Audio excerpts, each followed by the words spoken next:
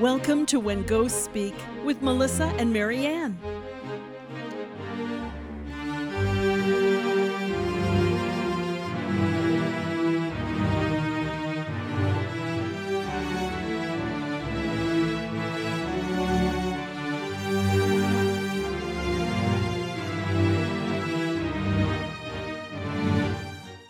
Hello, everybody. Thank you for joining us for another episode of When Ghosts Speak. Marianne, you've got one here that's right in my backyard. Yeah, and this one is interesting because I can tell people that this happens, but you're going to see this happen in this one.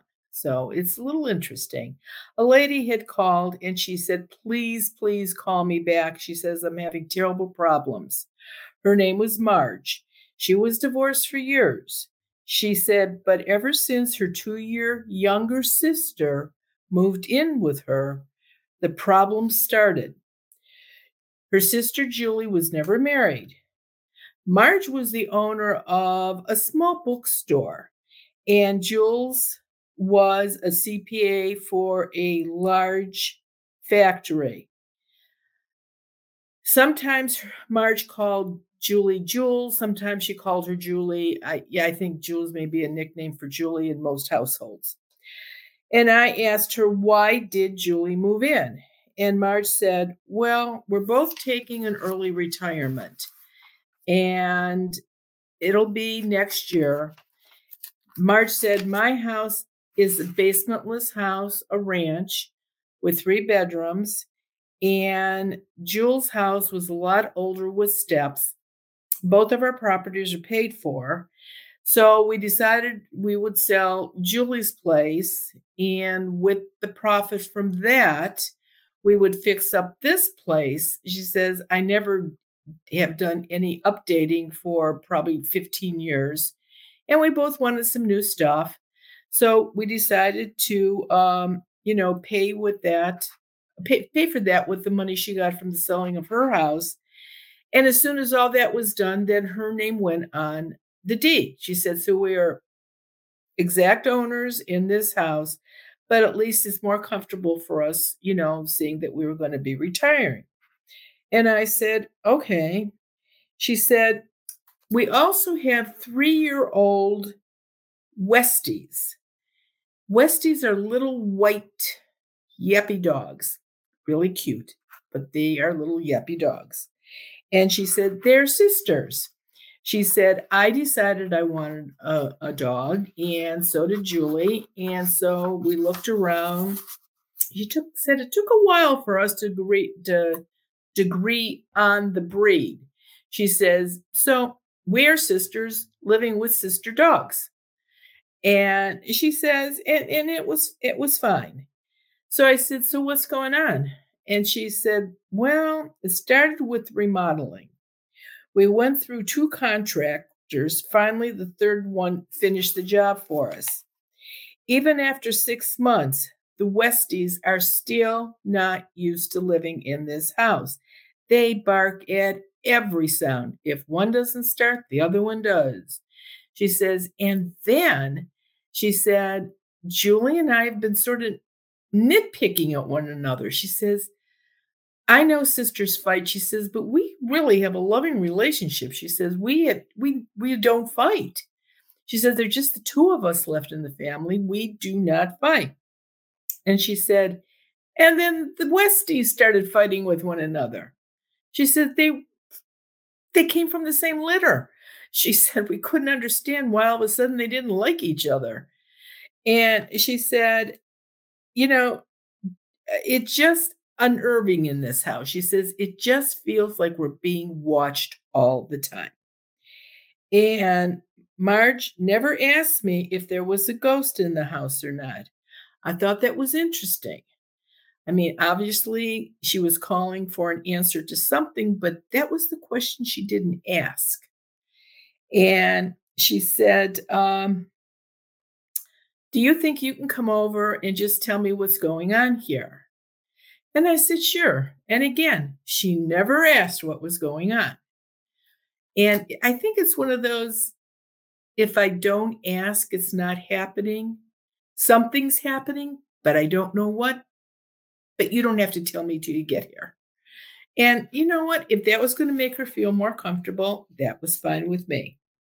So about a week later, I went to her house, and Marge and Julie were both there. Two ghosts, one man, one woman. And when I talked to Marge on the phone at the time, I only saw a man. I never saw the woman. So she had come in sometime during that week. And the lady ghost was very, very shy, maybe 60-ish, pleasant looking. She had this long, thick braid that went past her waist. But every time I looked at her, she would scoot out of the room and peek around the corner. She would not stay in the room where I was at. But she would listen and sort of look around, and then as soon as I'd look up, she would go back around the corner. I said, the man that's here. I said, oh no. I said, the man that is here is he's like somebody dropped a quarter in his ear. He's just babbling on and on and on. He won't shut up. And I said, he just talked constantly. He finally said to me, thank God somebody can finally hear me and listen to me. And I thought to myself, yeah, I'm sort of stuck doing that because I'm the only one that can do that. So I'm thinking, tell me something interesting. And I said, what's your name? And he said, Howard. He was 55 years old. He'd been dead for 30 years. He said cancer. That surprised me because normally people that die of cancer, especially if it's long, they're ready to die. They go right to the light. They are usually hardly ever stuck. And I said, why didn't you go to the light when you had the chance? And he said, I didn't want to leave my wife. And he said, and in all honesty, back then they said how bad smoking was, but I guess I didn't pay any attention. He says, because now I'm dead and there's nothing I can do about it. I said, so what's going on in this house? He said he and his brother built the house. They had a small construction company. I asked Howard why he didn't go with the light. And again, he said about his wife and his daughter was graduating from high school. My older daughter was married and pregnant with our first grandchild. And he said, actually, he was born 2 days after I died. And my wife was upset with the doctors and the tranquilizers. I was worried about my family, so that's why I didn't leave. He said, my wife actually died about 7 years after I died. And I said, hold on. I says, why didn't you go to the light with your wife when she died? He said, I never realized she was dead. He said, I couldn't stay at our house because my wife's health was worse when I was there. When I went to the cemetery one day to see my grave, I saw her name on her headstone.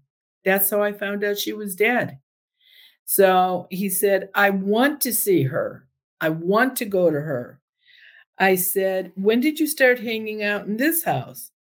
He said, my brother and I built this house as a model for younger families or older folks that were retiring. He said, we built 4 or 5 of these almost identically. He said, that's why when you go up and down some of the streets out here, a lot of the houses all look alike because those are the ones that we built. And if you think about it, any neighborhood that you go into, there's usually the houses are cupcake. They all look like the same house next door. And he said, we loved living here. When we took the house off, not being a model, he said, we actually moved in here. And he said, it was just right for the 4 of us. And he said, now the lady ghost was standing just around the corner. And she sort of looked in again and she heard our conversation. And I said to him, "If I make the white light, will you go?" He said, "Yes, yes, definitely will go." He says, "I want to see my wife. My grandson is 30. Was his wife is expecting their second child." He said, "So I'm really a great grandfather even." And he said, "Yeah." He says, "I want to be able to hang out with them." And I said, "Okay." I asked him, "What was going on with the other contractors? Why were you doing that to them? You didn't want them to remodel the house?" He said, "No." He says, "I agreed. The house was outdated. They've done so many more things now over the years." He said, "But," he said, "the first one was charging them way too much to do the work." And he says, "And I just kept sort of making things worse so that the girls would get angry and ask him to leave," which they did. And I said, "So you helped them?" And he said, "Yeah." And I said, "And what about the second one?" He said, "Oh, the second one had no idea. He didn't know how to hammer a nail in right." He said, "There was no way I was going to let him wreck the work that I did in this house and make it shoddy." He said, "So he was not staying, absolutely not staying." I said, "Okay." I said, "So you aggravated him too?" He said, "Yeah, that was really easy with him. I just hid his tools every night. He'd come back in the morning and he couldn't find his tools anywhere. And he started blaming the women." He said, "And of course, they're arguing back, 'We did not.'" And he said he got disgusted and left. And I said, "The third?" He says, "The third contractor was very good, knew his job, knew what to do, did everything up to code." And he said, as a matter of fact, he said he caught some terrible mistakes that the second one did. He said, and if he hadn't have fixed them, he says, it would have been a disaster in this house. So again, here we have an earthbound spirit that's actually helping this time. And I asked Howard if he knew anything about the lady that wouldn't come in the room with us. He said, "Yeah, she's a little weird." And I had to laugh. I'm thinking, "Yeah, you're a ghost too, bud." So he said, "Well, she likes to look at the jewelry in the one's bedroom." I says, "Which one?" And he pointed to Julie. I said, "Do you know her name?" He said, "No, I've asked her, but she just goes in another room." I said, "All right." He said, "I saw her put a pin and two rings behind the tall dresser in that lady's bedroom." I said, "A pin?" He says, "Yeah, yeah, you know the thing you put on a coat that has jewelry on it, diamonds or something." I said, "Oh, okay." So I guess he was talking like about a brooch or something. And I said, then the lady said to me, "Don't tell them that it was me that did this." Well, of course I told them. Jules ran out of the room, ran into her bedroom, and pulled that huge dresser out from the wall. There the three pieces of jewelry were. Pretty nice diamonds. And she brought them out and she said, "You know, I bought the three of these pieces at an auction." And she said, "I got them relatively cheap, I thought, considering what they're worth." And she said, and I thought, I'm going to go ahead and buy them. I thought, if nothing else, maybe, they could be used. I could trade them in, or I wasn't going to let the good deal go by. Be careful of your good deals sometimes, group. So I said, okay. And Marge said, "Howard probably saved our lives." And I said, "Yeah." I said, "I believe he probably did." And Jill said, "I bet I might know who she is. I went to an estate sale, and when I bought these three pieces," she said, I sort of remember thinking, I can't believe the lady that owned this house left all of this expensive stuff. But I saw family there, and I don't know why she didn't give any of this to her family or why the family never bought it. And I said, well, I said, maybe it just wasn't their cup of tea or and there are some wills, which I've personally seen, where they want their stuff auctioned off and none of it is to be bought by family members.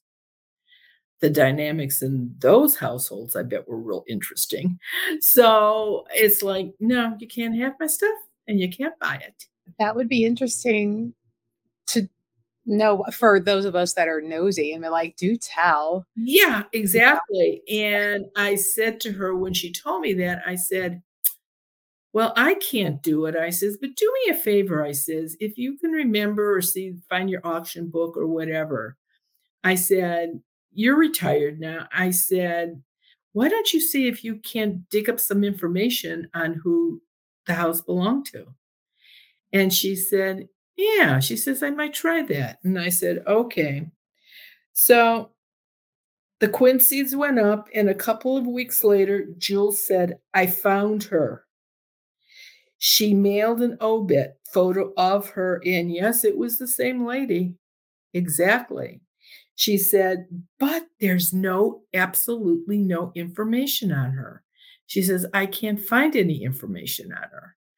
And I said, well, then maybe you're not supposed to know. About a month later, Marge called me up. She said, Marianne, something is wrong. She said, the dogs had calmed down a little for about a week or so. She says, but now she says they just run to the doors and bark and carry on. And she said, the house feels okay inside, but I don't understand what's going on. I said to her, the lady that was in your house wouldn't go to the light. And I told her she couldn't stay in the house, or if she stayed, the seeds were going to go up and she would never be able to get out. Now, in all honesty, I would really not do that, but the ghost doesn't know that. So we went ahead and she waited to the last minute before she ran out the door, and the seed went up. And so she said, it snowed about 3 days ago. And I said, yeah, about an inch or two, nothing major. She says, it was about 10 o'clock at night and we're watching TV. She says, and the banging on the patio door was terrible. And she says, both dogs ran there, just that high-pitched, squeaky bark that is so annoying. And she said, we couldn't pull them away. And she said, and we both heard the knock on the patio door. She said, we turned the light on the porch. We looked down on the snow. No footsteps. How could somebody knock on the door without a footstep?